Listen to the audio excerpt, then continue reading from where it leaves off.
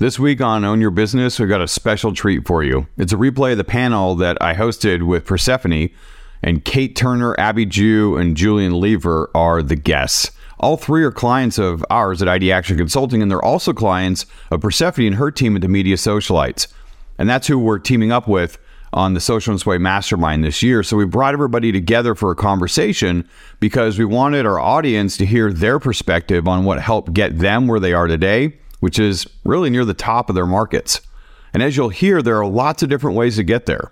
Just like you can take things in lots of different ways, but the fastest and the most fun approaches share a lot in common. And that's what we spend our time talking about. Here are the top 10 takeaways from the conversation to help get you excited about what follows. Number one, success is not granted. You have got to go out and get it, especially when things are slow. Number two, when you think you're doing really well, there's so much more out there, but you have to do things differently to take it to the next level and stop leaving money on the table. Number three, ideal clients want to see themselves in your work, so know what to post on social and how to present it on your website and how to talk about it in the sales process. Number four, sales is something that has to be learned. Find an expert and do what they say. Number five, everyone plateaus or hits a ceiling at some point, but the pros who push through it do so by getting help from experts who know the way. Number six, guessing what to post on social media and how to sell to couples is the slowest way to success. Trial and error works, but not quickly. Number seven, you improve what you focus on, so pick carefully and be strategic about it. Number eight, you cannot do it all, so find others to round out your team in key areas. Number nine, get good at the hard things because everyone else is struggling. And if you can be just a little bit better than the others, you're going to win more business more often. And number 10, people at the top don't get there by themselves. They have help from coaches and advisors, and their biggest regret is not hiring those experts sooner. Now, we had nearly 100 people on the live with us, and we kept them on for almost the entire duration of the conversation. I think we lost one person over the course of the discussion. So if you don't make it to the end, where we talk about our new Social and Sway Mastermind, do yourself a favor and check out more information at socialandsway.com if you want to book more ideal clients at higher prices. Click the link in the show notes and it'll take you right there. This program is dynamite. The curriculum is about 25% social media, 25% other marketing, and then the remaining 50% is advanced sales work. This mastermind tells you exactly what to do in either areas that you're getting stuck or where you might be leaving money on the table. I like to think of it not so much as an expense, but instead as a moneymaker for your business. The last day to sign up for this is Tuesday, February 7th at midnight. Now, enjoy the show. This panel was amazing. Own Your Business is a podcast for event professionals who want to grow with proven approaches. I'm Sam Jacobson, a sales, pricing, and copywriting expert in the wedding industry. Throughout my career, I've booked hundreds of events for millions in revenue. I've also led teams in premium and luxury markets. Now I coach people like you with my company, ID Action Consulting. It's not easy to run a business, especially if it's a business of one, because we aren't born knowing everything. Like you, I had experts who showed me the way when I was starting out and when I was ready to level up. I hope this podcast gives you the confidence to own your business. Thank you all for joining. For those of you who do not know me, my name is Sam Jacobson. I'm going to be the MC and host of the panel discussion. We're joined here. Persephone is my collaborator on this one. She will be running the Q&A and participating in the conversation and prompting the discussion between our three celebrity wedding professionals. I like using that word, and I think it's kind of true, guys, because I know you may not think of yourselves as celebrity. Oh, maybe you do, and if you do, you don't have to say anything. But I know because I talk with a lot of people every day in the wedding industry, and I'm in a lot of different Facebook groups, and you three are regularly cited as people that they look up to. In fact, I was in a Facebook group today with over 3,000 people, and somebody was talking about the copywriting on Abby Jew's website, and that question, and I was like, oh, we happen to write that. Let me provide a little bit of information. Don't worry, I didn't spill all the tea on anything that you need. I know. We have our NDA, Sam, and it means... I know. I steered in the other direction. I steered them in the other direction is what I did. But we're gonna be chatting today with these three who have achieved really great success with their businesses over a pretty tumultuous time period. And I think that there's a lot to that because in the current economic climate, there's a lot of, I'm just calling it malaise. And there's a lot of malaise out there. And it doesn't feel like the pandemic, but it certainly doesn't feel like this time last year. It doesn't feel like 4 years ago, but it doesn't yet feel like anything from 2010. But I want to really focus today's conversation, and this is what Persephone and I are interested in. How have Kate and Julian and Abby attracted and booked so many amazing clients over the last several years with the marketing and sales that have been super important to their business's success? So with that, we're going to go ahead and kick off. If you do not know everybody, we're going to do a quick little introduction here. I'm Sam Jacobson, sales pricing copywriting expert. My wife and I, Katie, own a company called ID Action. We are a Swiss Army knife for wedding pros who want to grow their business with proven scientific approaches. Persephone, why don't you go ahead and introduce yourself, and then we'll go with Kate and then Julian and Abby. Perfect. I'm Persephone. I'm the CEO of the Media Socialites, and we are a content influencer and social media 360 agency. And I also own it alongside my husband, Eddie, who's also on here. Thanks, Kate. I'm Kate Turner. I'm the owner of Kate & Company. We started in 2012. We are a luxury exclusively full-service event planning and design firm based in St. Louis, Missouri. About 60% of what we do is local to St. Louis, and about 40% is destination. That's great. Julian? I'm Julian Lever. I'm the owner of Julian Lever Events. We're based in Dallas, Texas, and we do probably 50-50, luxury destination and then luxury local. Hi, I'm Abby Jew, based in DC, and I'm a luxury wedding photographer. I lead an all-female team of 4 photographers and primarily destination. Yeah, that's great. Thank you for that. All right. So we've got a little bit of background on here. I've kind of hyped you guys up. I'd love to start off with a question that I think is really important. And I see this so much in conversations from people. And that is it really that crucial to know who your ideal client is? And does all the work that you do with marketing and sales really revolve around knowing this ideal client? Julian, I'd love to get your take on your thoughts on that and maybe even how that might have evolved over the years and where you're at right now. Yeah, absolutely.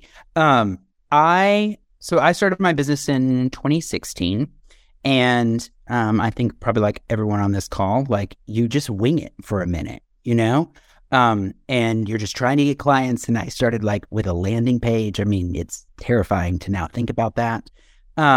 But it has evolved. It has evolved over time, and really in understanding and diving a little bit deeper and kind of, drinking the Sam's juice a little bit. Because I was skeptical. I was like, who's this Sam Jacobson guy? And like, what?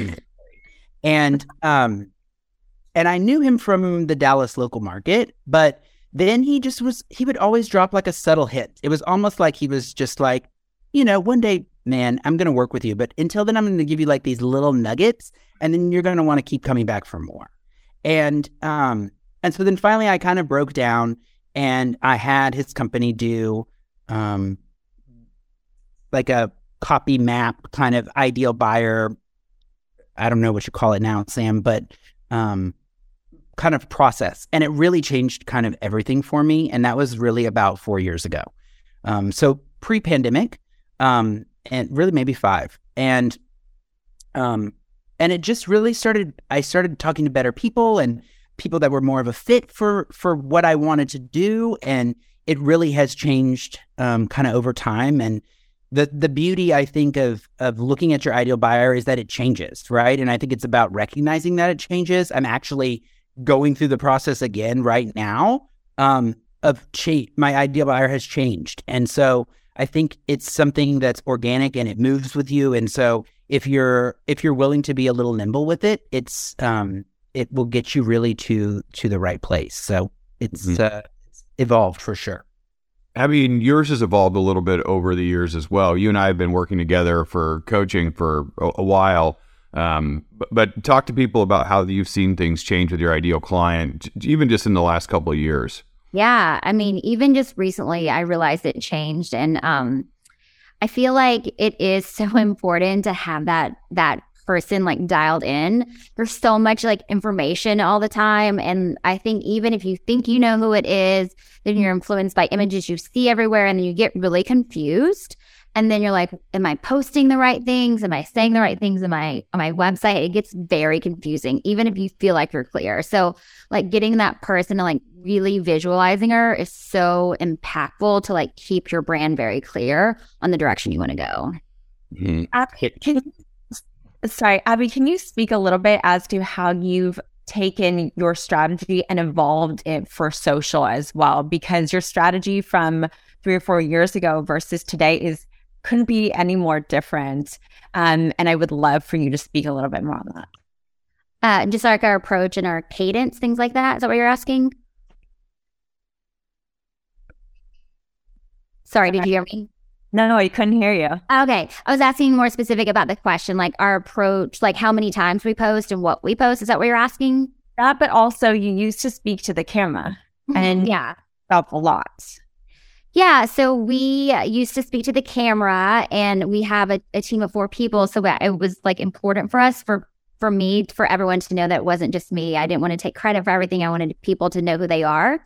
But then we just started realizing as we were reaching this ultra luxury market, like you don't talk to the camera anymore. Like those people in that stratosphere are not doing it. So we realized that, stop talking to the camera and just realized we wanted to become a more elusive brand versus just being like out there every day, more mysterious.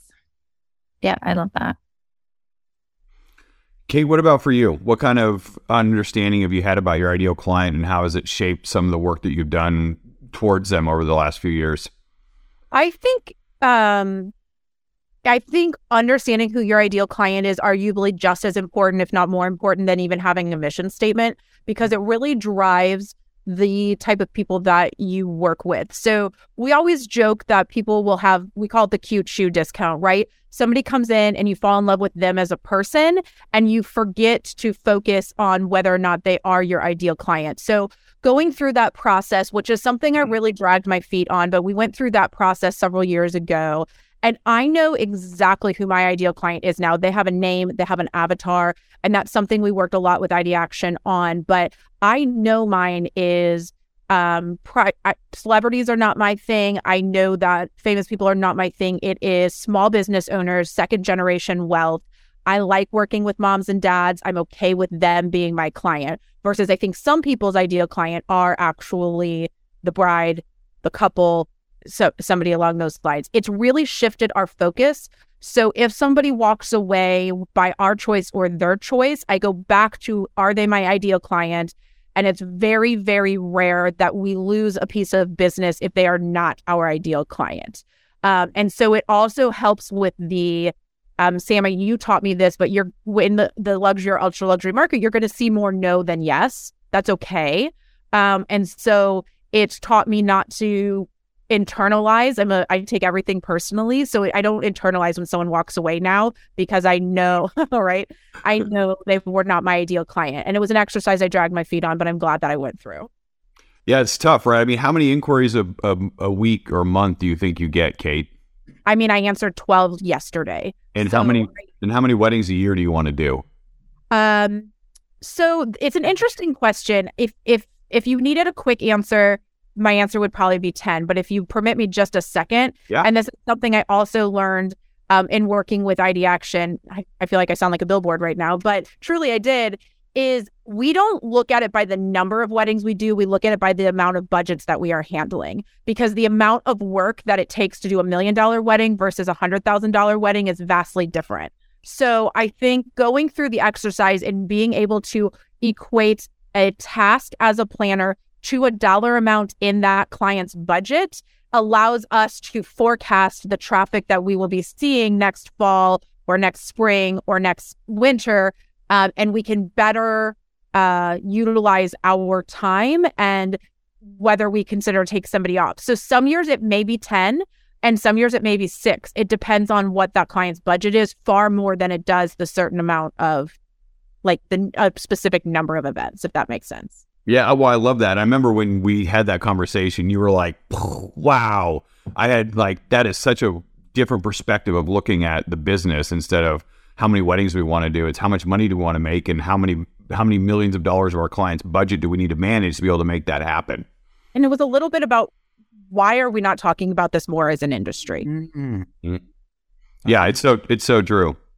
100%. And it's scary, right? Like sometimes it's scary to have those conversations too, Kate. Like I feel like I took the time in the beginning of the pandemic when everything was just postponing and we were sitting around twiddling our thumbs to kind of build, to not twiddle my thumbs and really build an engine for growth. And then that has really paid off in the last 2 years.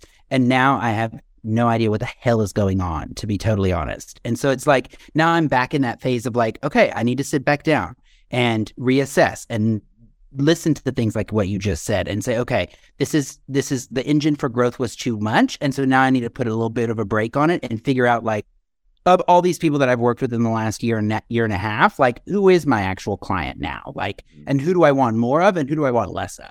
And how do I make those changes? And I feel like that's kind of what I'm doing right now with Ideaction and with the Media Socialites is looking at like those hard things where it's like the hard part of being a business owner and like it's uncomfortable, you know? And it's like, oh, maybe I made a mistake there and being able to own that. And I think that's part of this too, is like being super vulnerable and being a little afraid and knowing that you have to do the next right thing. You know, we Katie and I talk about this, that the 3 hardest words to say are I don't know, or I need help, or I was wrong. Those are all really hard to say. And I think that's kind of what you're talking about here, Julian. I want to keep this conversation going, but I know that Persephone had put in the chat, and I'll just echo it here. If you are in the audience, and we have almost 100 people, please use the Q&A in the bottom portion of the screen, and feel free to ask a question. And Persephone is going to moderate those questions. We're going to see where the conversation goes. None of this is scripted. And so, you know, we've got a list of things that we can talk about, but I want to hear from the audience of what you want to know so that we can ask questions. Here's the next one for Abby, and I'm curious to hear your thoughts on this. We've been talking about ideal clients, and that's super important for us to know who our ideal client is. What I hear from a lot of people is that my ideal client is rich. And it pretty much stops right there. But I can assure you that at some point you have said, you know what? I don't care how much money they pay me. They can't treat me like that. Or I ended up saying yes to this event and then it turned out like crap and I can't use it for my portfolio. So I just want to highlight that when we think about ideal clients and what we're talking about and what I know that these 3 are because they've worked with both Persephone and my company is that it's not just the demographics of like wealth. It's really about the ethographics, which are what they value and believe in, and most importantly, the psychographics, which are what are their attitudes and beliefs and emotional triggers that make them say yes or no to a decision. And when you dig into those things, that's when you start to formulate your ideal client. And really, you want to look at, I call them the 3 Ps. So you have price, which is that budget, but the other 2 qualifiers for your ideal client are going to be personality. What do they like to work with? Do you get along with them? Are they fun? Could you, especially if you're a planner, could you imagine hanging out with them for 500 hours? And then the third thing is portfolio. And that is, what will this project look like either creatively during that process of making the event happen, or looking back on it, will this further my marketing and my brand awareness in a way that I'm proud of? Mm-hmm. So it's really price, personality, and portfolio. I'm curious, Abby, what were some of the things that you learned about your ideal client that were, I don't know, maybe surprising or that were super important to you as you think about what you do with attracting more of them? Yeah. So I feel like we definitely have our avatar. And I was like, literally, like, I'm going to write Sam and Katie because I think we need to do it again. Like, I think that, like, how Julian's doing, and ours was kind of during the pandemic too. So it's like kind of that timing and like always evolving about who that person is. And like you said, Sam, like, being rich is maybe, having the wealth to pay for our services is important, but also there's so many things within that. Like, you could have a really nice wedding and it could be all about the food and the wine. And like, that's probably not my client. Like my client like might like those things, but they're about fashion and they're confident and they are like excited to be in front of the they're not afraid to be in front of the camera. So even though you can have wealth, you can have different emphasis on where you want to spend or even your attitude towards things. So that's where we really dialed in and need to do it again.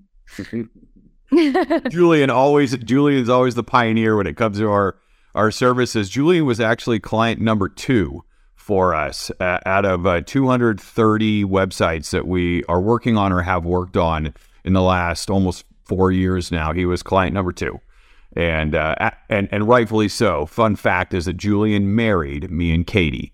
If y'all didn't know that, we consider him a very close friend. He was our officiate. He and Francisco, his husband, were 2 of 8 people, including us and our kids, that were at our wedding. Francisco took the pictures. Sorry, Abby. Oh, I made the bouquet. I did the officiating. It was a turnkey scenario from our side. Kate, Julian, either of you have some sort of surprising insight or thing that you learned about your ideal client that really stuck out to you, that you were like, how did I not know that, or how did I even book anybody without that in mind? Yeah, I was just thinking about that and kind of opposite from Kate a little bit. My ideal client the last time we went through really was the bride herself. And so we tend to attract a little bit of an older client who's getting married a little later in life, who both of the couple kind of come with the wealth needed to do whatever they kind of want to do. And so it's been an interesting kind of navigation for us because also we're based in the South, right? Where it tends to be a lot of parents very involved. It tends to be a little bit of a younger wedding. And so we've kind of been attracting a little bit of a different client. Most of our clients really they've left the South, but their parents still live in it. And so they live in LA, they live in New York, they live in Chicago, but they're coming home to get married. And so they want someone who has kind of a little bit of a different perspective than just the traditional kind of Southern wedding, or we're going, obviously, destination somewhere else to get married because they really don't want to get married back here at home. But it was interesting for me to kind of evolve that and then really change the way that I was speaking directly to that bride on my site and through social. And so that definitely changed. And just the fonts that we were using and the images that we were using to really target that specific client, which has now even evolved further. So I think it's just about honing in and being open to it. I think that was the thing, again, it's just about openness. Like sometimes we want to look at what we want things to be versus what they actually are. And so that's what I really love about kind of both of your approaches, is that you have helped me look at the data. And Sarah Kane, who's kind of my right hand and my other lead planner, and we really do all of this together, thank God for her. But she loves to look at a data-driven situation. Like I feel like I am very much more from the hip in a lot of ways. Like I feel like it feels right, and so I do it. Whereas Sarah kind of balances me out, and she's like, "Well, let's look at the spreadsheet, and what does that actually say, Julian?" And so that's helped, and that's what I've loved about both of your approaches, is that they're not just shoot from the hip; they really are very scientific, and we're looking at the metrics and looking at all the data, and because of you, also we started surveying all of our clients. And that has really helped too. We send a survey after every single event to both the parents of both couples and to the couple themselves. And we've just been able to gather more information in that process to be able to, when it comes time to kind of redo your avatar, then you have all the data that you need. Julian, I don't know if I'm making this up, but don't you also send a survey to your wedding creatives that have worked alongside you as well? Yeah, we do. Every single wedding, every creative gets a survey. And so we ask for feedback, and it's great. It helps us improve our process, and it really helps drive both of those, because I also think that that's the other thing that we've found that's interesting is it's not only your ideal client, it's your ideal creative group too, right? Like, I want to be in that creative group. I want to work with those people. I want to have the clients that can work with those people. So it goes hand in hand. You have to like look at both pieces, you know, from the planning perspective. We sit at this kind of fulcrum of all the information. And so we have the ability, if we just take a little bit of time to survey everybody and get all the information that you might need. That's nice. Also, you're making yourself so vulnerable, and that's like just respect for that. That's awesome. Scary. Yeah, got to share, friends. We're all in it together. This is hard. This job has gotten so hard. God. And you guys have fun.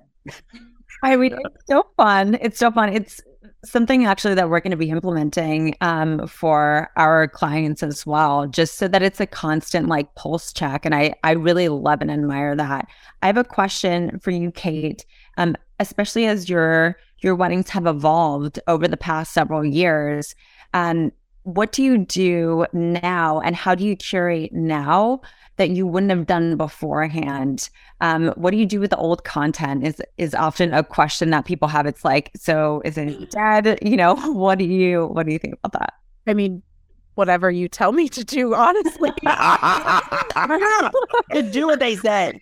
Full stop. I mean, I really struggled with my social media before we started working together. No, I really mean, I'm not just blowing smoke. I really mean that, because I would dive deep into we're incredibly organized, as a surprise to probably 0% of these people, and how we color photographs and how we host them.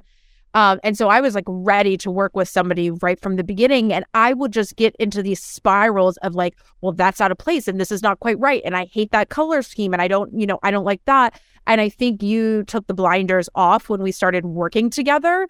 And so showed me that it's okay to show things that aren't my personal aesthetic if they match with, and this is sort of where the ideation piece came in, with my ideal client. And I mean, I know exactly who my ideal client is. I know how they travel. I know what they do for a living.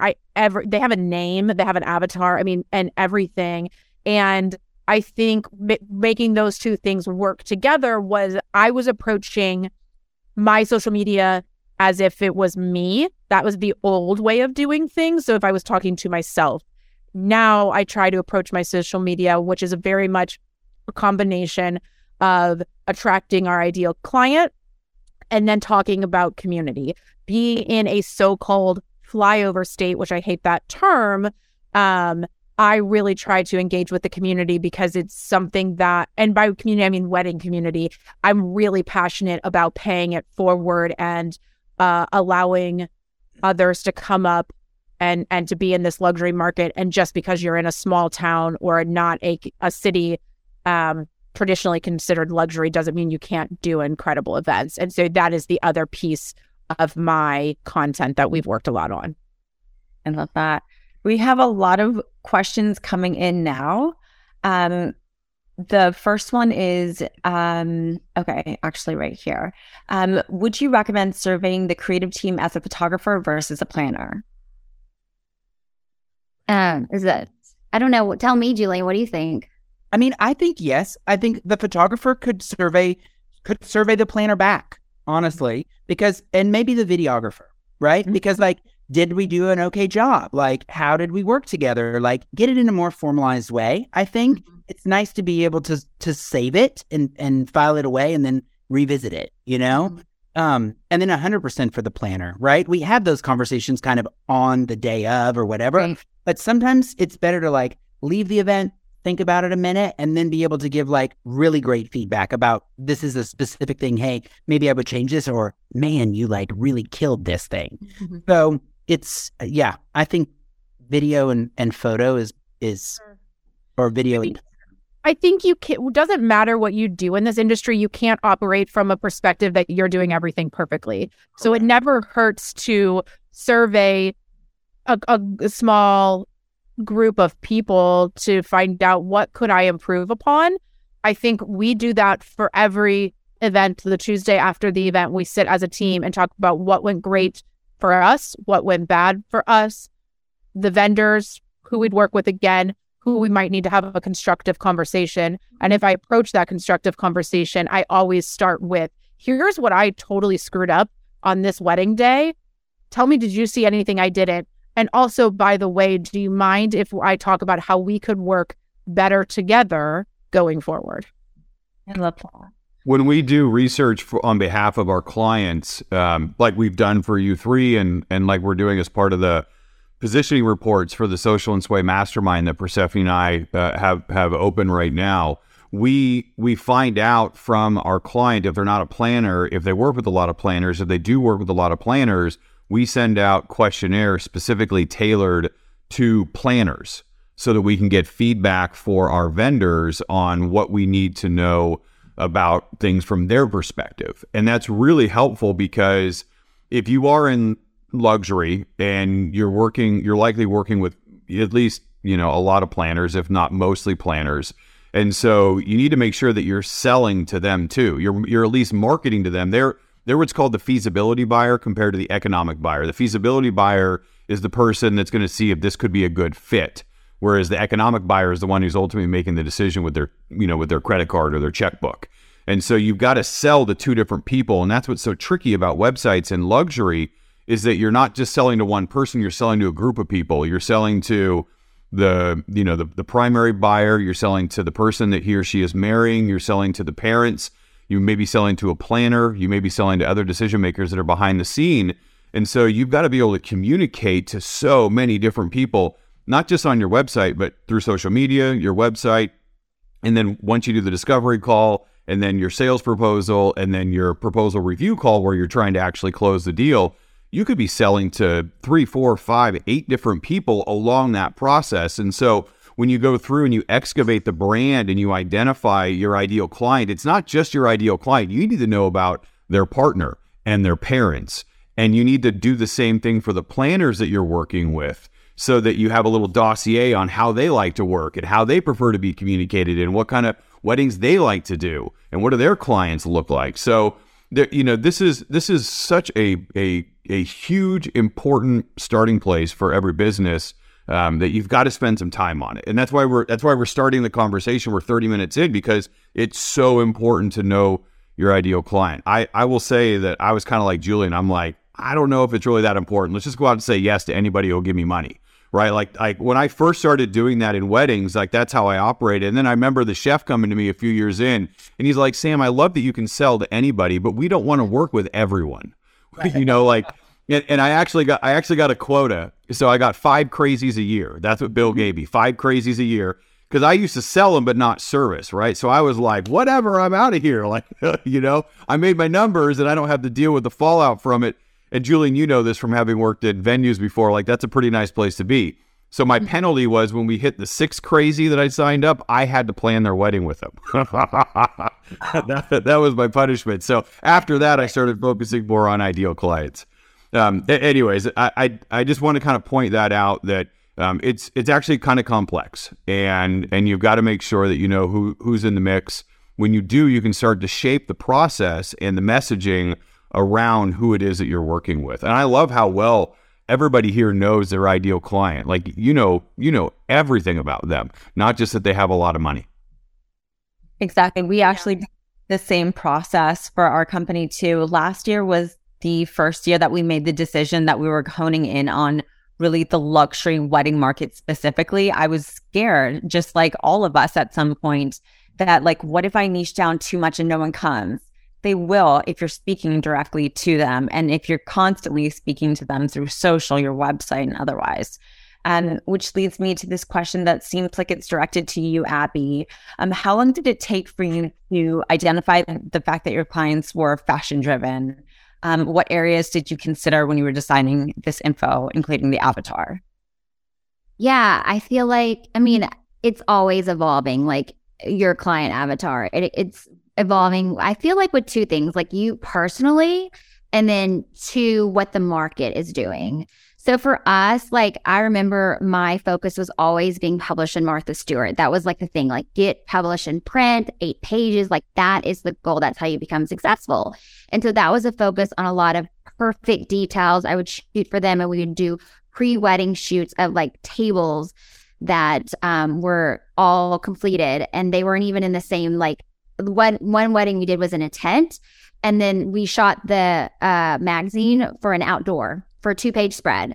So it wasn't as realistic as it is now, but that was the goal. That was what someone had told me, that like how you get big is you get published in Martha over and over and over. Well, then all the world changed and they stopped doing print. And I felt like, oh my gosh, like what is our focus now? Like this is what I've focused on and I've put so much into, and now I don't know what to do. So I started seeing the market change, and then and also like a couple years later, the pandemic. So I think with those things, it was all about moments and fashion. Fashion became so much bigger, and real authentic moments versus staged moments. So it's really just kind of seeing like how the market is going. And also I really like fashion, and so does my team. So that was a personal part of it too. So just seeing those two things evolve. I love that. This is a great question that just came in from a florist. She was recently up for a wedding who was with her ideal client. Abby, you were actually the photographer, and ultimately they lost out due to price. Do all of you sometimes find that this is still the case for you, even in the luxury market? And I'm going to direct that question to you, Julian. And then, of course, you, Kate. Yeah, of course. I think yes and no. And like, which piece, I guess I would want to ask more questions about the question. Of course, like the planner in me. Like, was it too expensive? Was it not expensive enough? And I think it's more about where my success, and probably Kate's going to speak to the same thing, has been is in the impressions, right? Like in the first impression that you get from social media, in the first impression that you get from like the super customized proposal, and then making sure that your work and your words that you're using in the conversation match, right? That everything across the whole board is super consistent. And I would say when we really dial that in, and I'll give you an example, right?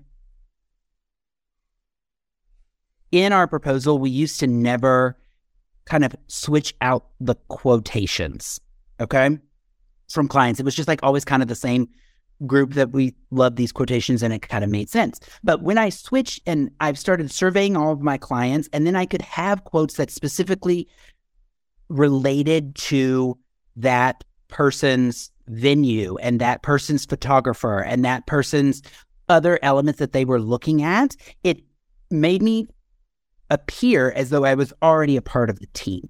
And I think behaving as if you're already part of the team because you've done the work in figuring out the avatar and how those words translate across the entire portfolio, it really, it helps you win business more often than not, because it's really never actually about price. It's about something else. Like it's about a feeling, or it's about maybe there was a crack in the overarching code that isn't telling the exact same story. And so what they see in the proposal and what they're hearing from you maybe isn't matching. And so that's what this process kind of helps you do, is get all of that so consistent and very tight. Yeah, you know, I love that, Julian. And just for people to provide some context, so the proposal that Julian's talking about is a custom proposal approach, not a pricing guide, but it's a proposal that he's sending out after he has a discovery call with a couple, and he's learned what it is that they want to need, and then he's creating something that's part of a template that we've worked with him on, but 20% of it might be changed. The introduction and some of the packages and pricing might be tweaked a little bit. And then there are other things you can do, like switch out testimonials that are more on message, and also even galleries, so that they reflect the venue or the look and feel, or even they look like the couple that is getting married. and that's super helpful. That the custom proposal, especially if you're a planner, is super important because you've got to make sure that you're going out and getting your own clients. Nobody's giving them to you, right? Like you're not getting referred business. You got to earn every single one of them. But it's also important for somebody like Abby who may not get a chance to talk with the couple because she's booking through somebody like Kate that's saying, hey, one of the values I offer my clients is that they don't have to deal with all these vendor conversations. I just gather the proposals and they get a pick. So that means that the proposal has to be the thing that sells Abby's company rather than Abby selling herself when she gets into that particular situation. So that proposal is super crucial. I would say it's the best money you can spend with our company, at least, is this proposal. And that's one of the reasons why we've included it in Social and Sway. You actually get the proposal template with the tutorials that are video tutorials and the copywriting formulas that we use. And then you get a proposal review that I'll do to provide some feedback so that it's dialed in. So that proposal, I think you're spot on, Julian. And I love that you're swapping out those testimonials to make sure that they're on message for what you're trying to communicate to build that value. It's not, the price doesn't really matter so much as the value, especially if you're in premium or luxury, because it's just that value equation. These people have money to spend, but can you show them that you're worth it? Can you show them they're going to get what's most important to them? If you're not doing that, it doesn't matter if you charge half of what you're doing, they still don't believe you. And that's why you're not getting booked. And I have another question for you, Kate. As a planner, how do you target your ideal client without a lot of the content and the images they would resonate with? So before today, what were you leaning on to showcase that you had the capabilities and the taste and the know-how? I think you have to invest into the things you do have control over. It doesn't matter if the client went through an incredibly inexpensive resource or the most expensive resource. You can make a really cheap invitation look great working with the right photographer and the right styling. Same with a dress, a shoes, some of those things with the right time and effort put into those. So start with what you can control, whether you're a planner or a photographer. I think you can we used to take a very small percentage. It was a line item in our actual budget to invest back into the event in those ways. Buying a tray to lay the invitation out, or doing just a great shot of an inexpensive perfume, but styled really well. Some of those things I think can really help. And those are the things you can control as you wait for those clients. You don't need the huge room shot with the crazy amount of flowers to start talking to luxury clients. I think that is so incredibly valuable. And I know working with Abby, they do a lot of pre-planning. Can you speak a little bit from a photography side of things to Abby, if you do have a planner who's on the come up, how you can work around that to showcase from a photo side? Yeah, I mean, I think that having calls with the planners to talk about what's important, is the escort cord wall going to be demolished at cocktail, and can that be set up beforehand so that we can photograph it before someone is going to put their fingers on it? So really just understanding all of the things ahead of time. And if you want to work with planners, which most people do, understanding what's important to the planner, maybe they're really excited about this one aspect of it that they haven't gotten to do before, and they got to pitch their client and their client going for it. So you want to know what that is, what time it is, who's going to shoot it, all those things like that. So it's on the timeline so you're not missing it. And then even how can you make it better? With Kate, bringing trays or things like that. How can you take what they're so proud of and help it become a better photograph? And I think doing it early, we oftentimes shoot it the day before or even the week before. We'll go to the client's house and figure out where that dress is going to hang, or we'll gather up all of their rings and the stuff for a lay flat and shoot it the day before. So that way the day of, your photographer can still focus on the candid moments between the client, which is the priority on the day of, because at the end of the day, this is their wedding. But what I need to be able to sell my services going forward is likely something different. And so can you, Abby, or if you're the photographer, shoot with me for an hour the day before? I've, on my own dime, rented studio space before to shoot things. Now I have an office with beautiful natural light, but just to be able to get that shot that I can then use in my marketing materials. I want to ask a question, and maybe Julian, you can speak to this, because I know your ideal client, and while luxury is important for them, it's not the thing, it's more the feeling and the experience and the connection that they have. You know, this question that was asked about how can you gather material and speak to an ideal client that you don't yet have, there's a whole swath of ideal clients that are out there that give this much about some of those things, like big floral walls or, you know, epic backdrops or sweeping roomscapes or ceiling installations. They care more about meaningful moments and connections with the people who matter most to them. And so, Julian, I'm curious, because I know this is a lot of what you tend to put out. How have you found that that's been successful for you, especially with social media, top of funnel, early awareness? Yeah, and I think it's interesting. It all starts in the discovery call for us, you know, and understanding, like, the almost all the time when it's really the right client, the very first thing out of their mind is like, I want my wedding to have a feeling. And I don't know what that feeling is exactly, but I'm going to need you to help me find what that feeling is. And also, more often than not, that client is a destination client, like in our particular case. And so then it's really just about changing the way that you showcase your work to make it have a feeling, right? And I think that's where my social strategy changed a little bit in the last year and a half, is to make it come more alive so that there is more of a feeling. It's a less of a static situation where I really wasn't, my focus was not on the social. It was just like, get the post up, move on down the road, right? Like, please just make sure everyone knows that you're still in business through the pandemic. And here's my photo. I'm still here. If you'd like to book a wedding, we might be booking it for 2 years from now, but we'll figure it out, you know? Whereas now it's a little bit more it's a lot more curated, frankly. And it's more about making it come alive and making that static image all of a sudden, like, what does the behind the scenes of that look like? And then what does that look like with no people in it? And then what does that look like when the customer and the client and their guests are in it and they're feeling it? And you put it to music and you do all these things. And frankly, the 3 panelists on here, we do not have time to do that on our own. And also all of you listening, because it takes a lot of work. It's a full-time job to insert a feeling into a photo on Instagram. And so I think that's really where things change kind of top of funnel for me. Well, somebody once said to me, and I can't take credit for this, and I wish I remembered the person, but you can either plan weddings or you can talk about planning weddings, but it's really hard to do both well.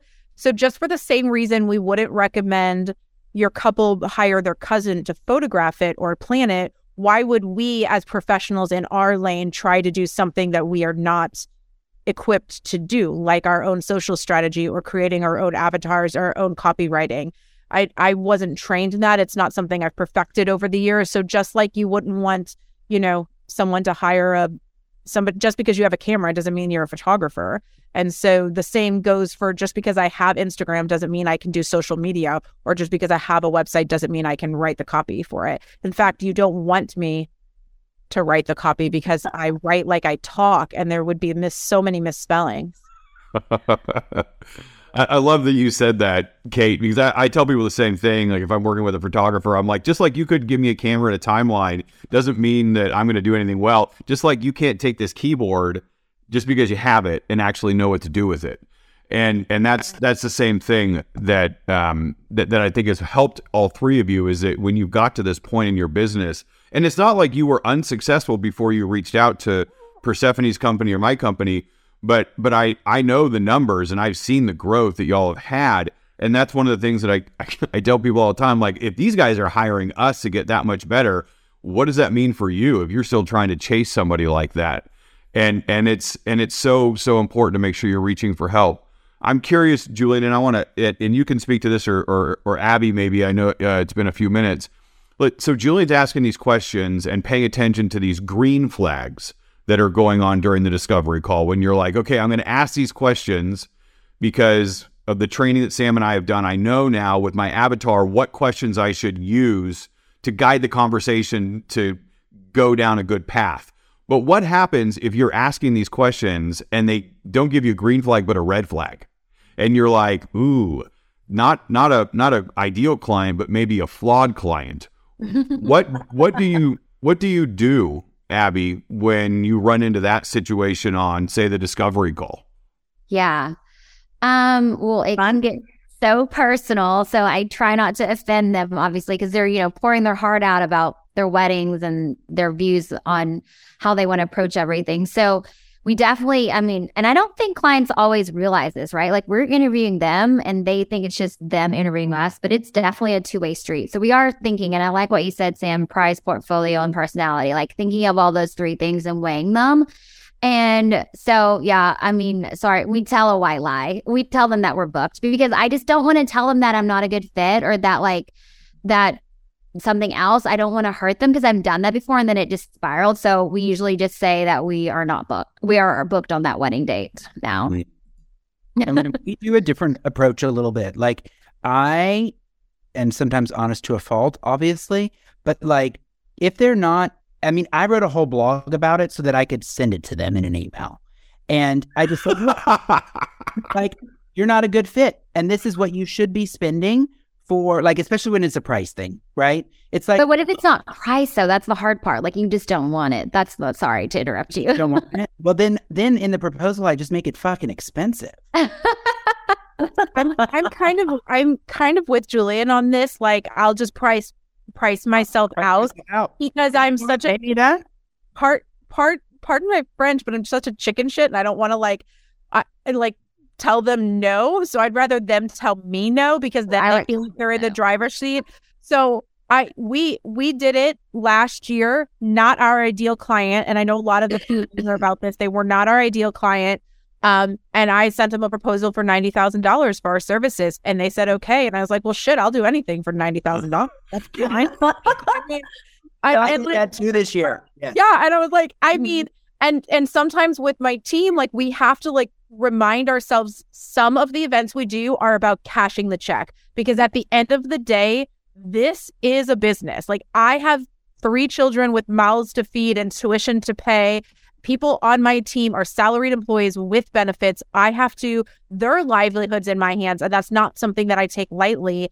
And so I think that let's be honest, we can't all just we can, to a certain extent, walk away from some business, but at the end of the day, I will do almost anything, but the price tag might be different. Mm-hmm. If you don't, there might be a difficult tax or I call it faux. I call it faux pricing, FO pricing. You can imagine what it stands for. And it is. It's or PETA pricing, pain in the ass pricing. But I think you're right, Kate. And I think that's something that I want to make really clear is that even with all the great work that we've done for attracting the right client with social media, filtering them out on the website or letting them through to the inbox, walking them through the discovery call, sending over a great proposal, like, even then you're still going to get clients that are not perfect. Like that, sure. You have to have an ideal to shoot for so that you're going in the right direction. But there are some times when you're going to accept less than perfect. It's like you have those 3 levers that or sliding scales that you have of price, personality, and portfolio. It'd be great if they were all a 10 on a scale of 1 to 10. But sometimes it might be an 8 on price and a 10 on personality and a 6 on portfolio. But that's cool because you got a lot of really good portfolio pieces upcoming and you just need an easy person to work with. And like the money's good because you don't have a lot of inquiries. So you're going to say yes rather than hold out. So it's not like you're going to listen to these 3 and do the same things that they did. And all of a sudden, boom, magic, everything's rainbows and unicorns.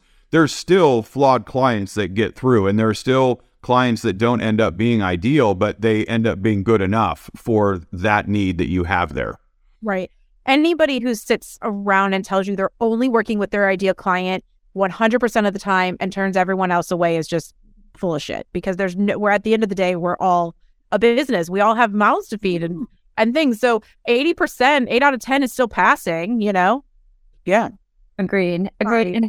From the perspective for all of you, what we've done is if there is a situation where it is like that, we just make sure that we're curating either in or out. So if it makes no sense to be on the feed, that's a decision that we stick to. Or if there's a piece of it that still makes sense for the brand, then a piece of it can be shown maybe just in stories, or a piece of it can be shown that's a super zoomed in that you are proud of, or not. It's your choice to decide. But so long as it ladders up to those pillars and those avatars, then that's what's shown. You don't have to show everything just because you've done everything.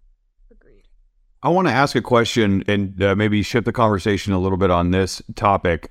And I'm interested in hearing both from the planners in the group, Julian and Kate, and then also Abby, from your perspective. You know, it used to be that planners held this little black book that they held all of the secret vendors that were going to be the most amazing or the right vendors. But social media over the last 10 years has leveled that playing field. And so, your couples have so much opportunity to do research on their own or fall in love, or they may even come to you with, with competing ideas of who they want to work with. So I'm curious first, Julian, and then Kate, I want to hear your thought from a planning perspective, and then Abby, what it's like for you to kind of slip in through the side door, of having people come to you first. But Julian, how has social media changed the way that your couples seek out vendors? Even though they're hiring you to help plan their wedding, what's it like right now with social media kind of cramping your style on the recommendations that you're making? How big of an impact is it on the couple's decision? It's funny. I actually think social media has helped us reinforce, to be honest, because we also put who we work with, right?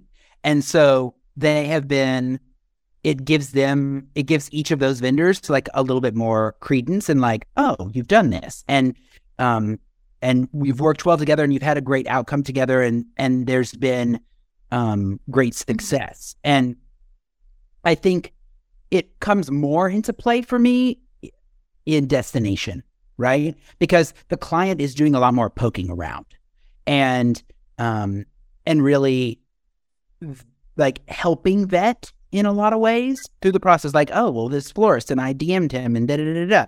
And then it's just more about like a very serious conversation. And like, let's look at their Instagram and let's look at my Instagram. And like, do you see that they do the same work that we do? And you've hired us already. So what would you like to go the path of least resistance, or we'll be happy to use this vendor and use them as much time as you would like. We'll be charging you hourly.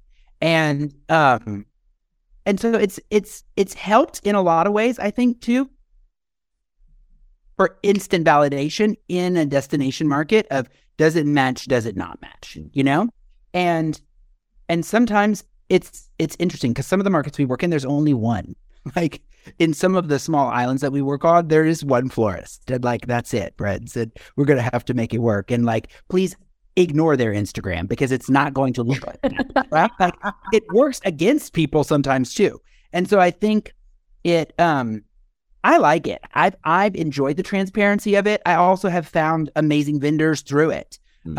Some people where the client has said, oh, well, what about this one that I kind of found? And maybe they're a little up and coming, but they seem to have the taste level that I want to work with. And so there've been kind of ones where before in destinations, you kind of just had to go through the people that you know, or through the connections that you know, or through the hotels that you know.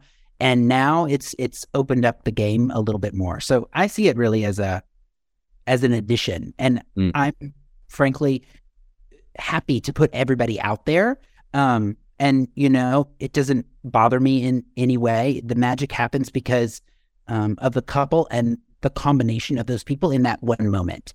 And every time you use them, it doesn't mean that the result is going to be the same. Yeah, I know when you and I were in San Miguel with our partners in September, we shared a house together and we were chatting and you were like, hey, Sam, I need a photographer for blah, blah, blah, blah, blah, blah, blah. Who would you recommend? and like I give you a name, and like you'd pull your phone out, and this is how you use your phone too, with your finger like upside down like this, and you're going through, and you're on Instagram, like that's the first thing, and then you're like, oh, okay, and then you go through and you start doing, tell me more about them. But that's like if they can't pass that test for same style, beautiful work, it's going to fit in with what the client has in mind. It doesn't even go any further than that. And I think I hear so many of the downstream vendors that we work with that always talk about like, what about my pricing, and, what do I talk to them about? And like, should I send them a gift? I'm like, just get your 9 grid dialed in first. That's the number one thing you need to do. It truly is, because I'm not scrolling past that. Right. You got half a second to make an impression. If you can't get past that, then it's done. So, all the more reason, for when you're thinking about referral strategy, social media is still a part of that, because it's like a handshake or even a hello. Yeah. In a lot of ways. What do you think? So, yeah. I was going to say. No, I was just going to, the only ditto to everything that was said. The only thing I was going to add to it was it is the first step, but it is not the only test, because just because someone has a large Instagram following, a verified check mark, does not mean that that particular florist can handle the level of production that you are doing, or that photographer has a team large enough to shoot in 6 places at once. And so it might be the first step, but it's not the only step. And I see that's where a lot of people fall flat, especially on the planning end, is like, oh, I want to work with that photographer because they have 68,000 followers. And then you find out the hard way that photographer can't follow a timeline, doesn't have a large enough team, and they just happen to, get in at Instagram at the ground level, versus a photographer who can do those things, or a florist or a decor company. So I think it is the first, but not the only. I would say it's less about the number of followers. Like, that's not even what I feel like I'm looking at, Right. Like, I don't care if you have a check mark or you have 1 million followers. I could care less. Like, does the style of what I'm seeing match what I need and what my ideal client is looking for? Because it really is about the photos, and it's about the feeling, right? And I think it's so interesting. I think people get hung up on that top part, but Kate, that's a really good point. It's like, that's not the part that matters. I will say, for those of you who are tuning in and knowing that we have this panel going on, and we also have our Social and Sway mastermind that we're open for enrollment on, it's Social and Sway for social media, and Sway like persuasion sales. But it's not just those two things. We have about a quarter of all of the curriculum that we're focusing on has to do with building up the right kind of content, not just for social media, but also for expanding your professional network and building your referral strategy and selling through planners, or knowing how to work with venues to get more referrals, and how to guide that process. So just as you're going through and thinking about it, the stuff that we're talking about here is important, and it's stuff that Persephone and I will help guide you through, so that you're not making missteps and falling off the path on your way to try and build that referral strategy. It's crucial, but there's a lot of misbeliefs and false conceptions out there that are kind of clouding the way to getting more referrals and working with better planners. Abby, I'm curious, what's your perspective? You and I talk a lot about getting through the side door with planners that you have worked with, and trying to get the couple to love you first and recommend you to the planner. What's that been like for you over the last couple of years? Yeah, I think like Instagram has leveled the game, I guess. I mean, obviously we always want those planner referrals, but sometimes planners have their favorites, or, there's other things that they're referring about. So I think it, like what Persephone says, like niching down, and it's really about leaning in super hard to your ideal client, so that when they go to your Instagram and they look at your top 9, that they are ready to fall in love with you, and they're not confused. There's not a few different types. There's not like different kinds of photography styles or something like that. As a photographer, I think leaning in super hard to who she is, and so that they can be instantly attracted to you. And then like we we love to try to refer planners if we can. I mean, we definitely don't do it as much as a planner because that's just not our job. But then we're attracting all these clients, and then we can refer them out to planners that we want to work with. So then we're creating a network as well. So I think it's really about, as a photographer, you don't always have the power, but with Instagram, you get a little bit more power to control who we want to attract.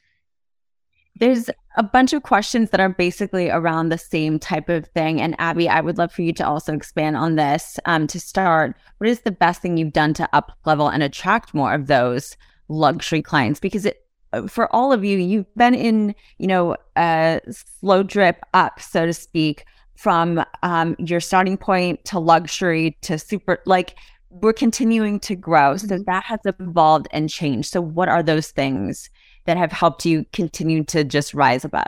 Yeah. I mean, I think it's always changing and evolving. Like literally on this, I'm about to send an email to Sam and Katie and say, can we do our ideal client avatar again? Because like, I feel like she's a little out of date. Get in line, Abby. I know. I'm like, I already have the email drafted because I needed this ends today.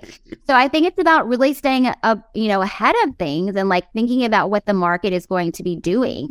And like, I mentioned the whole Martha thing because I don't know if you guys remember, but that was like what drove everything. It was like these perfect moments, always lit, cake and daylight, all these things that I had in my mind that we had to get. And then it shifted. So I think it's always just like looking at the market and trying to figure out where it's going. I mean, the pandemic obviously changed things. All those things are like always evolving so that you are evolving with it. Otherwise, it's easy to get flat. And like I came into the industry a while ago and I've seen people I started with or who were, big before me aren't in business anymore, things like that. It's really easy to kind of fade into the background if you're not looking for those trends. I think, Abby, you have a strategy that I've admired for a long time. And actually, you're the reason I got connected with Persephone's team and has changed my business is because we were first internet friends before we met in real life. And I remember I was on Pinterest and I saw something that you posted and it was a bit fashion forward and it seemed like, oh, wow, she's really pivoting in this direction. And I just reached out and it was like, how are you doing this? Can I buy a few minutes of your time just to understand? Because I think you're doing such a great job with it. And then I found out the secret to the making of the sauce was trying not to do it all myself and outsourcing some of that and putting the right team in place to do that. Which was, Sam and P and her whole team. Mm-hmm. So I appreciate it. I'm only here because Abby reached down and pulled me up and was like, here, I'm there. Awesome. So I want to switch gears a little bit. And we've been talking a lot about kind of attracting the ideal client. And we've talked a little bit about booking them. I hear from a lot of wedding pros how important it is to, social media, website, those things are important. But just because they land in your inbox doesn't mean you're going to be able to book them. And just because you get your pricing right doesn't mean you're going to be able to build the value. So I want to talk a little bit about how you're actually converting people who make it to your inbox. Julian, let's just start with you. You and I have worked together on sales and talked about sales for a long time. You were the regional director, right, of catering for Rosewood, where you've got, 2 properties under your belt. You sold how much, hundreds of events, millions of dollars worth of revenue. What are some of the things that you found were challenging when you left the venue and you started selling a feeling, as you're putting it? What were some of the challenges you ran into, and then how did you work through those? I feel very fortunate in a lot of ways coming from Rosewood because I feel like I stepped right out of Rosewood directly into the luxury market.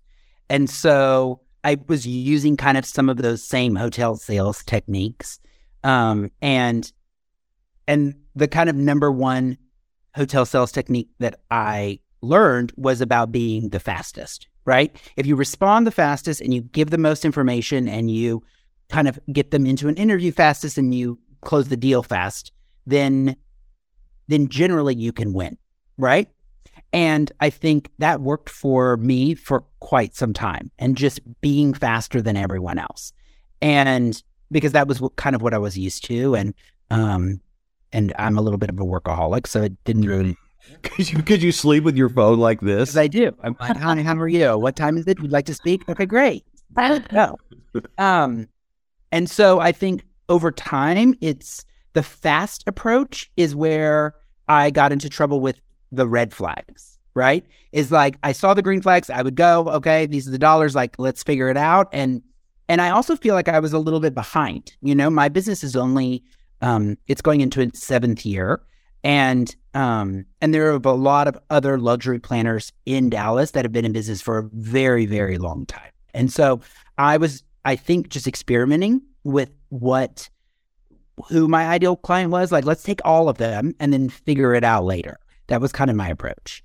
And when we started really, really working together and just changing the process of doing the call, then doing the proposal, then setting the follow-up call, then going and reviewing the proposal with them, and then moving to the contract phase, it slowed me down enough to look at those red flags and to start looking at other elements of it besides, like, did they just have the dollars to make it work, and was it going to be as much as I wanted to make? And I think that's really what needed to happen, was for me to slow down a little bit. And now it's amazing because Sarah and I kind of do every call together, and she's the queen of the red flag. And she'll like pinch you underneath. Like, get off this call. Like, right now, get off this call. Like, this is a bad situation. And then she was like, you know what, Julian, I'm going to start writing the proposals because you need to charge more. And so it's been all of these things kind of in a soup to get me to this place. But it definitely has been following a more, just to like sum it up, it has been following a more constructive process in the sales process, and really listening to those red flags. So I hope that. And Abby, you've got sales experience too. I mean, you were in pharmaceutical sales before you got into weddings, and you had already achieved success before you and I even started working together. You were a Martha Stewart top photographer. You were doing very well. You were already charging luxury prices and working with great planners. What are some of the things that you did to level up from where you were to where you are now?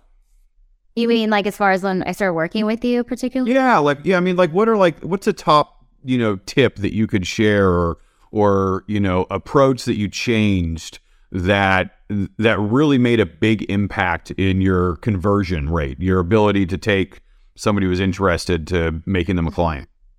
I mean, one of the things we talked about was the proposal, like definitely doing something like that, and customizing that proposal. I think that's big. And we still get a lot of comments about those. And just like from sales techniques that I've learned with you, I think like telling stories, and not always being the solution. My personality, like I want to be like, oh, I can solve your problem. Like if you don't like this about this, when you saw a photographer as a bridesmaid and you didn't like this, and we can do it differently, but it's not how you do it. So I was really like pushing to learn how to not be the solution and instead tell a story about how, I guess they feel seen is the better way to talk about it. I mean, you and I have worked together for a long time, off and on for, several years, pre-pandemic. I think most of our conversations have been about discovery calls. Mm-hmm. And that's true for most of my one-on-one clients. Would you say that that's been the biggest challenge, but also the biggest area where you've been able to really set yourself apart from the people that maybe haven't grown as fast as you over the last few years? Yeah, I mean, I feel like discovery calls, I encounter like nailing them. Like I always want to do better at them. So I take practice calls and all that stuff. I mean, I feel like that is something that never are you like, oh, I think it's kind of like public speaking. Like you can always try to get better and you can have a coach, you can do it, but it's really just about practice and doing it over and over. Mm-hmm. Kate, what are some of the things that you've modified or changed that have helped out with booking more of the right kind of clients and building that value with them to pay those higher prices? I mean, I think understanding who the buyer is was hugely important. I was just answering someone's question about this in text because who I thought that person was and who they actually are were vastly different. And I realized I was selling to the wrong person. And so I have a very specific avatar, for lack of a better description of who that is. And so that has helped us hone our message, hone the type of questions we ask in both our inquiry form, in the meeting, which this conversation has made me realize I need to go back and rework our sales process, which Sam about. I was like, oh, I need help with my questions. I need Julian to tell me what questions to ask after a wedding. So, right? Exactly. I'm making notes about what the changes. Hey, same. I like this is a working meeting, everyone. Yeah, I've learned. I literally like have the notes app open on my phone because I'm typing things as we go. Like, okay, I need that. Which just goes to show that just because we're sitting on some type of panel doesn't mean we have all of it together. We're all learning. We all have ways that we can improve. One of the things that that's really cool about this mastermind, the Social and Sway mastermind that we're doing, is it's not just a mastermind in the sense that like we're meeting once a month or twice a month, and then we go to a retreat at the end of the year.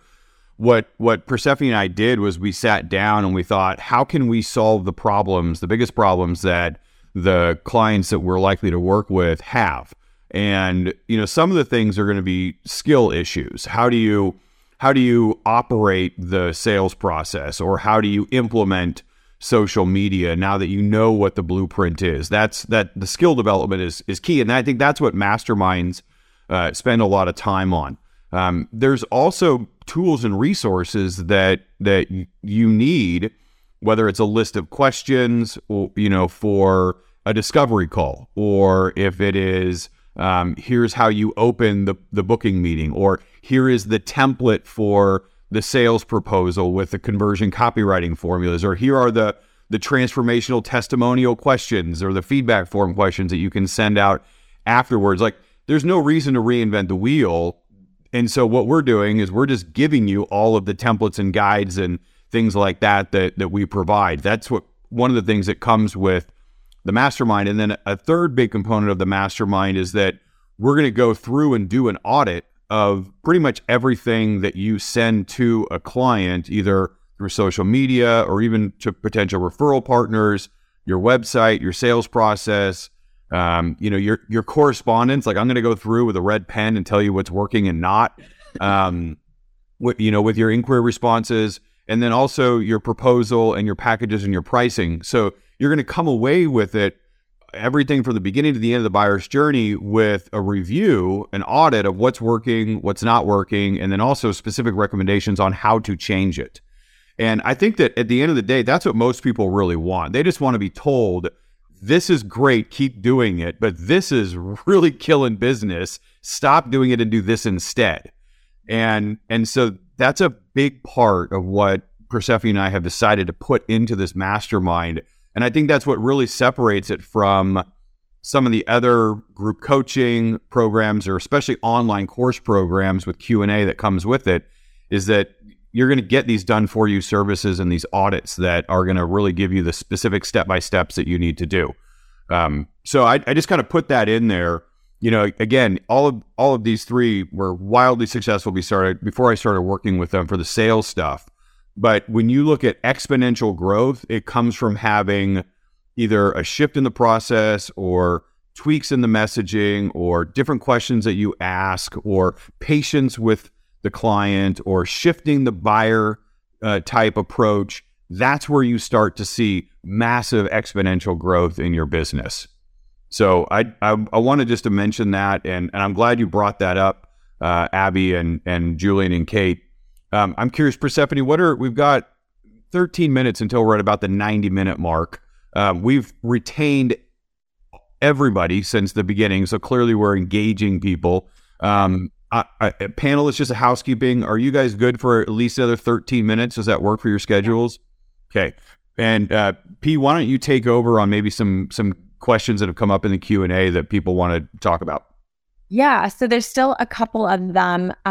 I think one of the biggest questions that we keep seeing in different ways here is, when you were booking lower end clients and decided to jump, what were the changes that you started to implement? And I think we have a lot of people in here that are either at the infancy or they're in similar places that all of you were in a couple years ago before we all started to work together. So I think speaking to that would be super helpful.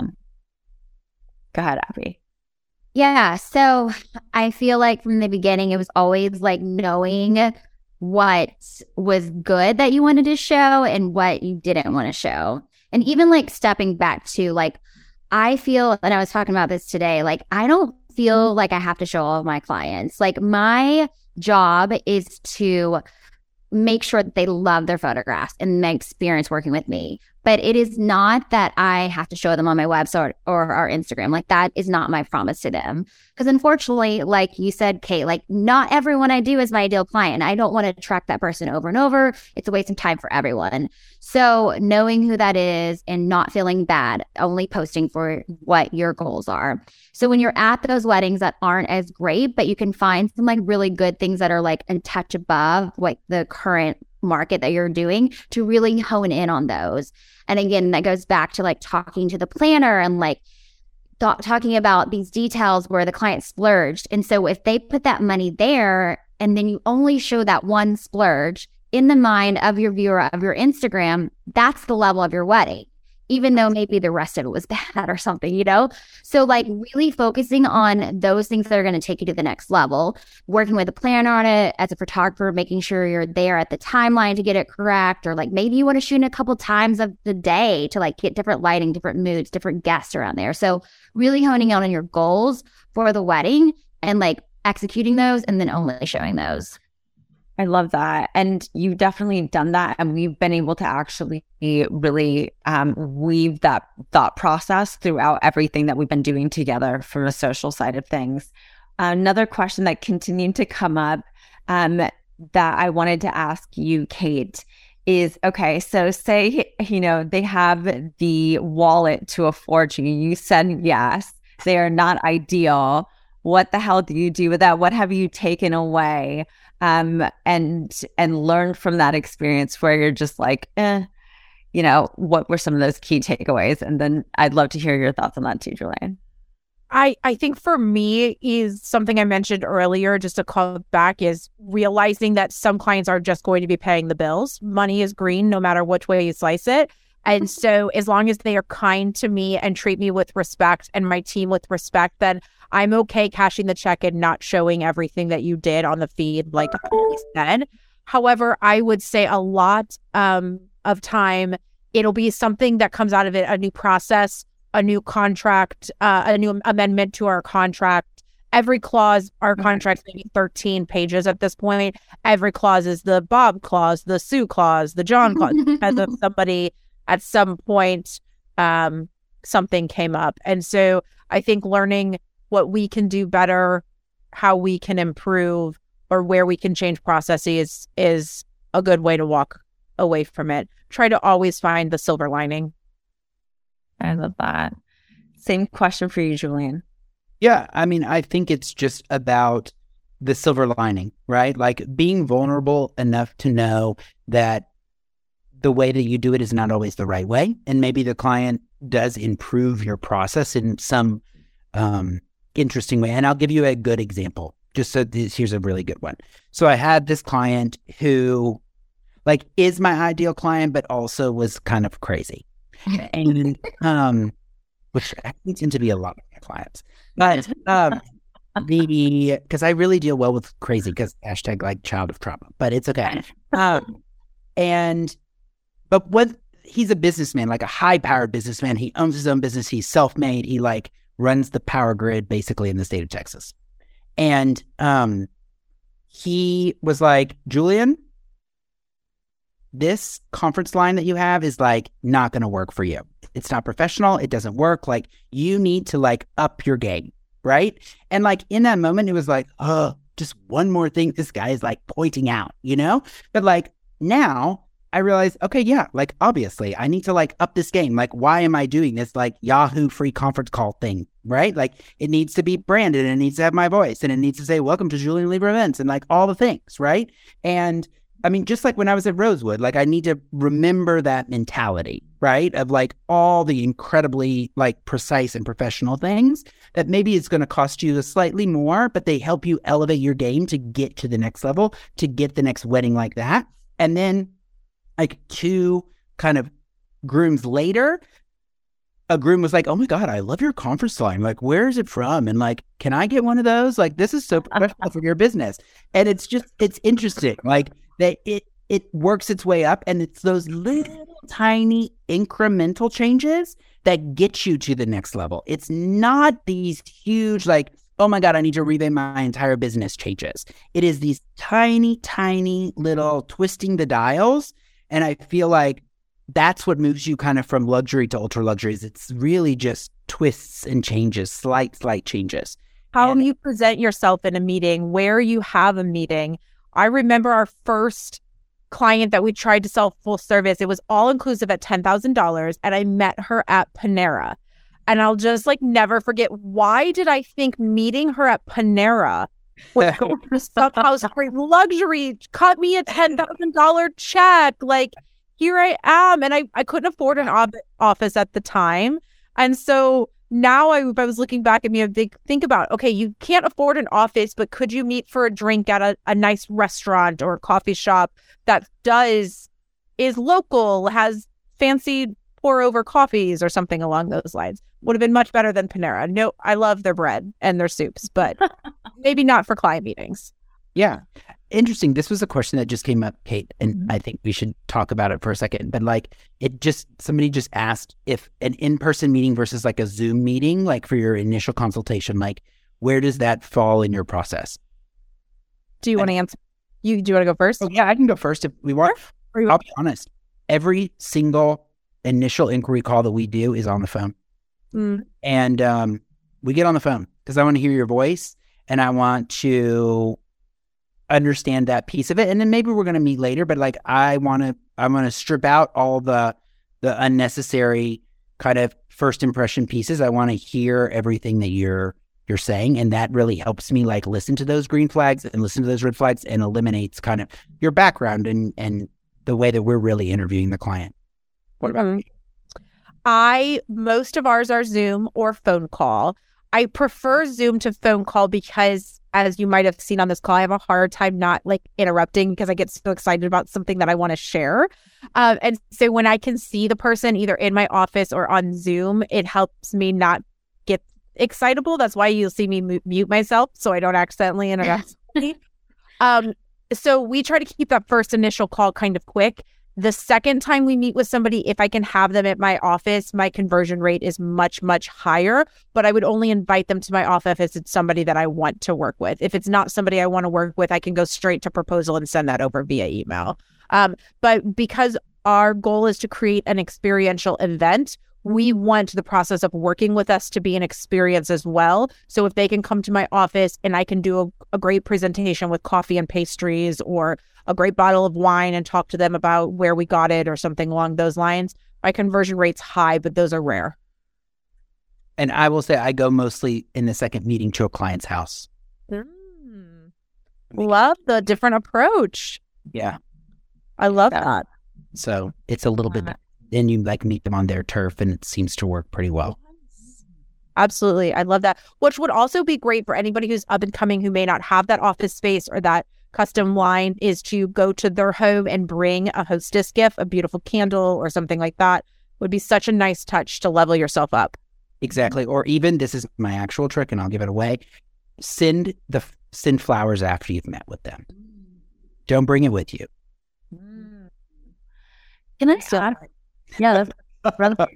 I wanted to ask, so if you're going to their home, you don't want to be inviting yourself. So how do you actually articulate that? So it's that they invite more, 99% of the time, they're like, oh, well, come to our house. Okay. You know, this is why. Because in our discovery call, we ask a lot about home decor. Like we get them excited about home decor. We want to talk about their home decor. I see Kate like It's like, what? My mom's in interior design. I leave interior design. Yeah. Like, we're not talking about weddings. I don't fucking care what you think about a wedding. Like, I want to know what couch you have, okay? And what coffee table you have and what's on your fucking wall. Like, I want to know all of that. And so, Interesting. and then they're interested in it. And then they're like, oh my God, come to my house because they want you to love it. Okay, can I ask a question? Do you have a love for interior design? Is that one of your see, because I do a lot with food. So I ask, like, what are their favorite restaurants, the best meal that they ever have? If you ask my team, my love language is food. My husband and I love to cook for people. I want to understand how you break bread and with the people that you love, because I want to design an event around that. So it's interesting because that's why I like to meet them somewhere to have that glass of wine. And you like the interior design, but my mind just was like, yeah, we saw it on your face. she cannot tell a lie. She cannot tell a lie.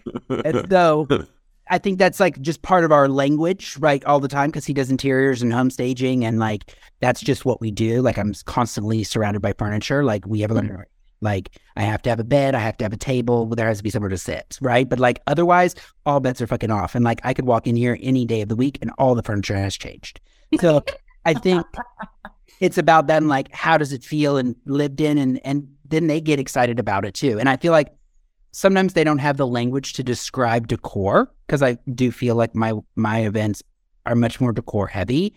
And so interiors is an easy bridge for them in that regard.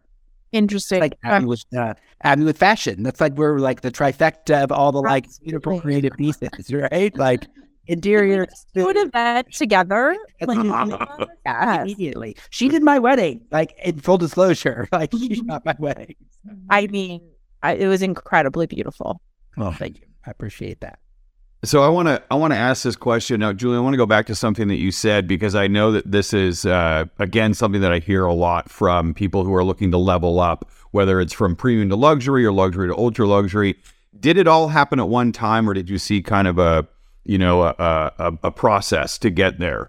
You know, I hear some people are like, "Oh my gosh, I'm going to double my rates." Like, I need to charge more, and I'm going to double them. Is that something that you guys did, or did you find that this took a little bit of time to get from where you were to where you are now? Oh, it definitely has taken time, it's taken 7 years, and it's never going to stop, I don't feel like. And it's about those learning lessons. And I actually think it's about the red flags, and then you bypass the red flag, and then you work with that client. And then that really helps you charge more in the future, and incrementally so.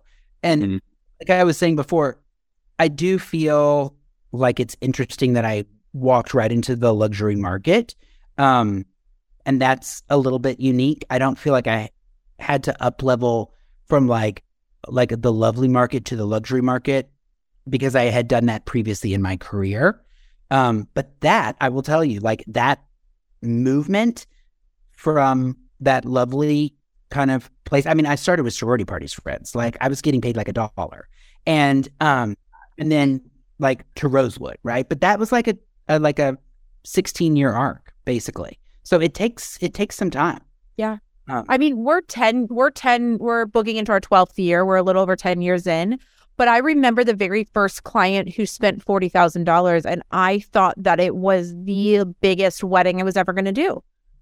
Yeah.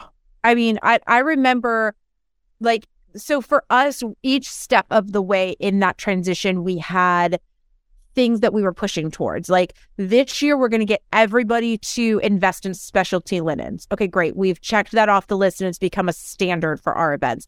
Now, this year, we're going to get everyone to do menu cards at each place setting. Okay, we've checked that off the list.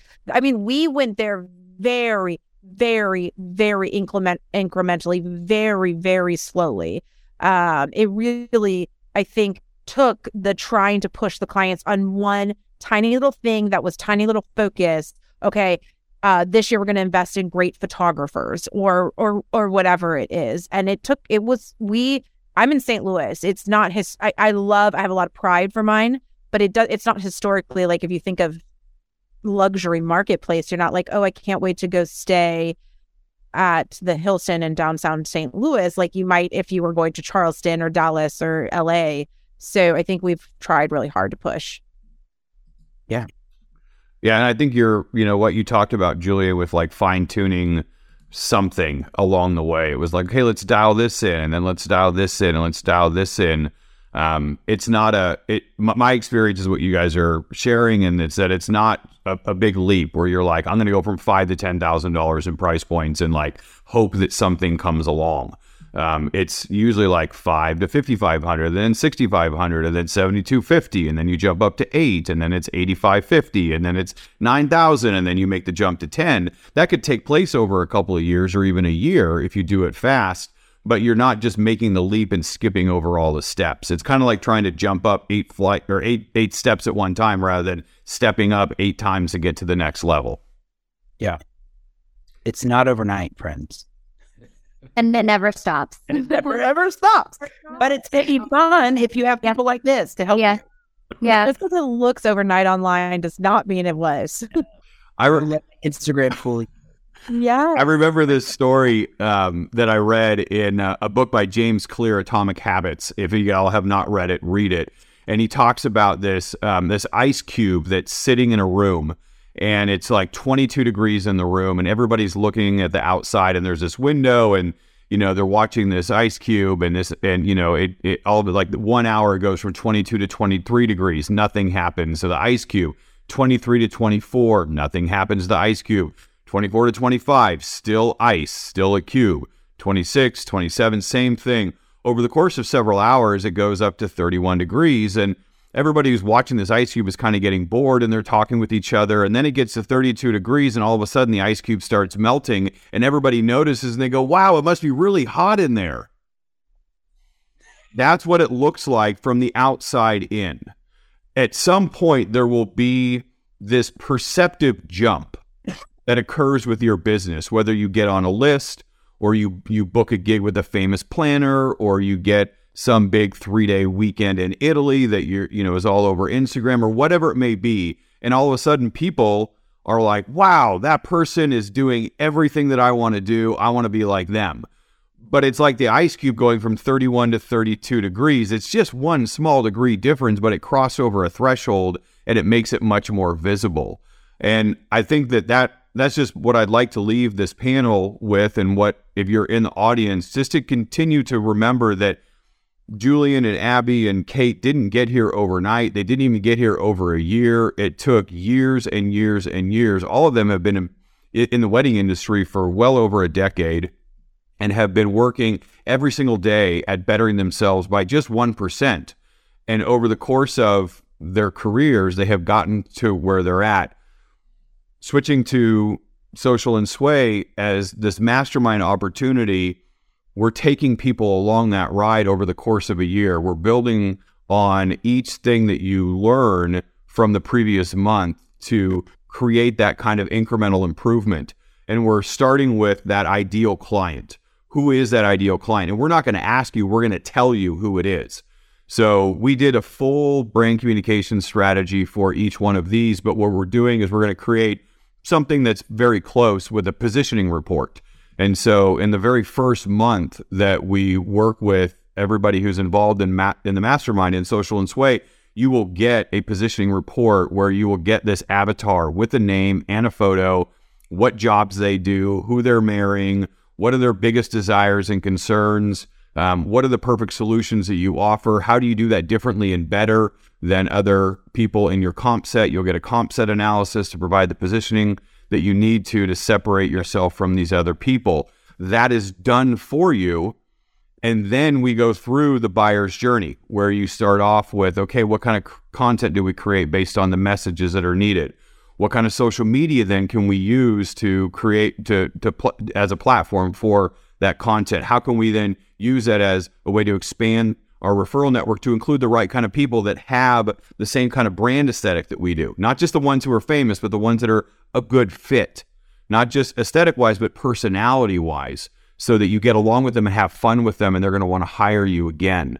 And then eventually we move into your website and getting that dialed in so that it can attract and repel the kind of clients you want. And then we go through the sales process. And so we spend about half of the year doing attracting ideal clients and half of the year booking ideal clients. And eventually, by the time you get to the end, we start, or we finish with upselling. How can you upsell a client after they've signed the contract. So it's a very comprehensive approach. We're going to take it very chronologically, very organized, very systematically, so that you get every single thing that you need to dialed in. And eventually, by the time that your couple gets to the end of this process, they're going to have had a great experience each step of the way. We're removing the obstacles and creating a magnet at the end that everybody's drawn to. So I want to put that out there. Persephone, I think we had a total of almost half of the seats full is where we're at. Where I checked right before we got on.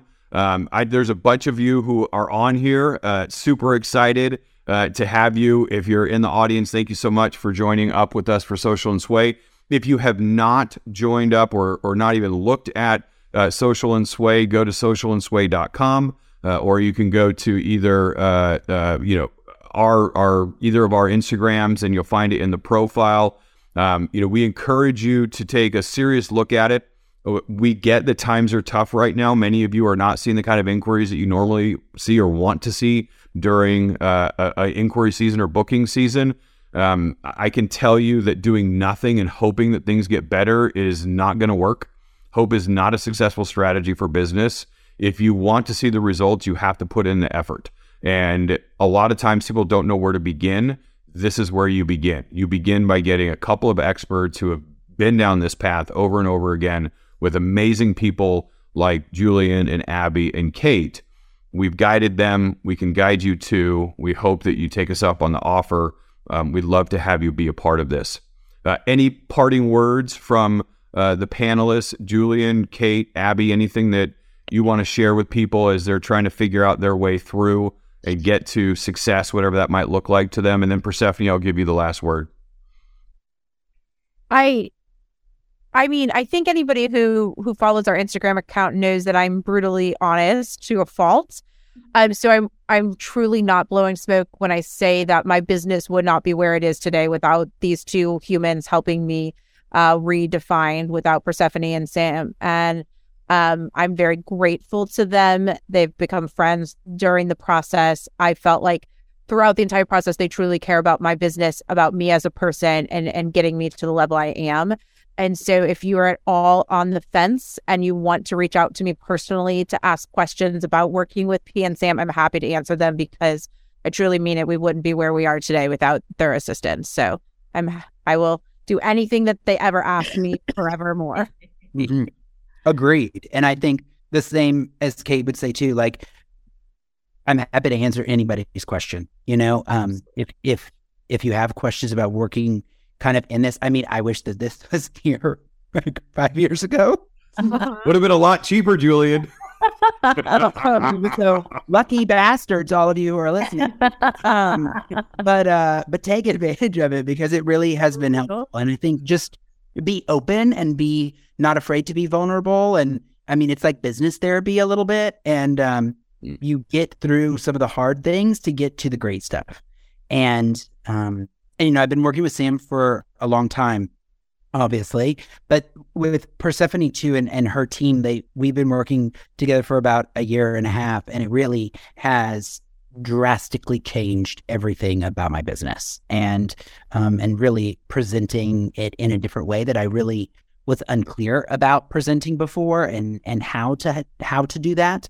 And so none of the three of us are getting paid to be here. We're just here because really we owe our success to these two. And so any questions you have, like, please just call, email, DM, any of the things. Miss Abby. Likewise. Go ahead, Persephone. No, I was just going to say thank you. I really appreciate all of these kind words. Wonderful. Awesome. Well, thanks. No, Go ahead. Yeah. I just want to say thank you again for all of you amazing human beings being on this panel, and so excited for the opportunity to collaborate and work together and really get into the weeds of each of your businesses. Everything about this is truly customized for you so that you have a map and a light to guide your business. And I think all of us would have felt a lot more comfortable with a map and a guide at the beginning, and all the different, peaks and valleys that happen. So it's been a pleasure. We're really excited and hope to see you in a few weeks as we start. And thank you again, all friends. Yeah, thank you all very much. If you are interested in exploring more of Social and Sway, I put the website in the chat link. Please go ahead and click on it. Everybody on the panel open and available for conversation about that. Hit them up on Instagram if you have any questions about it. Persephone and I, of course, are available. You have our email address, the email that you got to sign up for this. You can just hit reply. I answer that myself. If you have any questions, please bring it our way. Julian, Abby, Kate, thanks so much for everything. Persephone, I know you've got a lot going on with the ice storm and a couple of 5-year-old boys running around your house. Thank you all for the time today. If you're in the audience, thank you for taking the time out of your day. You could have done anything with this last hour and a half. You decided to make your business better and to get some fresh perspective, and you should be proud of yourselves for doing that. Many people don't have the courage to say, I need to get some help and I want to learn what other people are doing. So that's a great first step, and I hope that you continue to do it wherever your road takes you.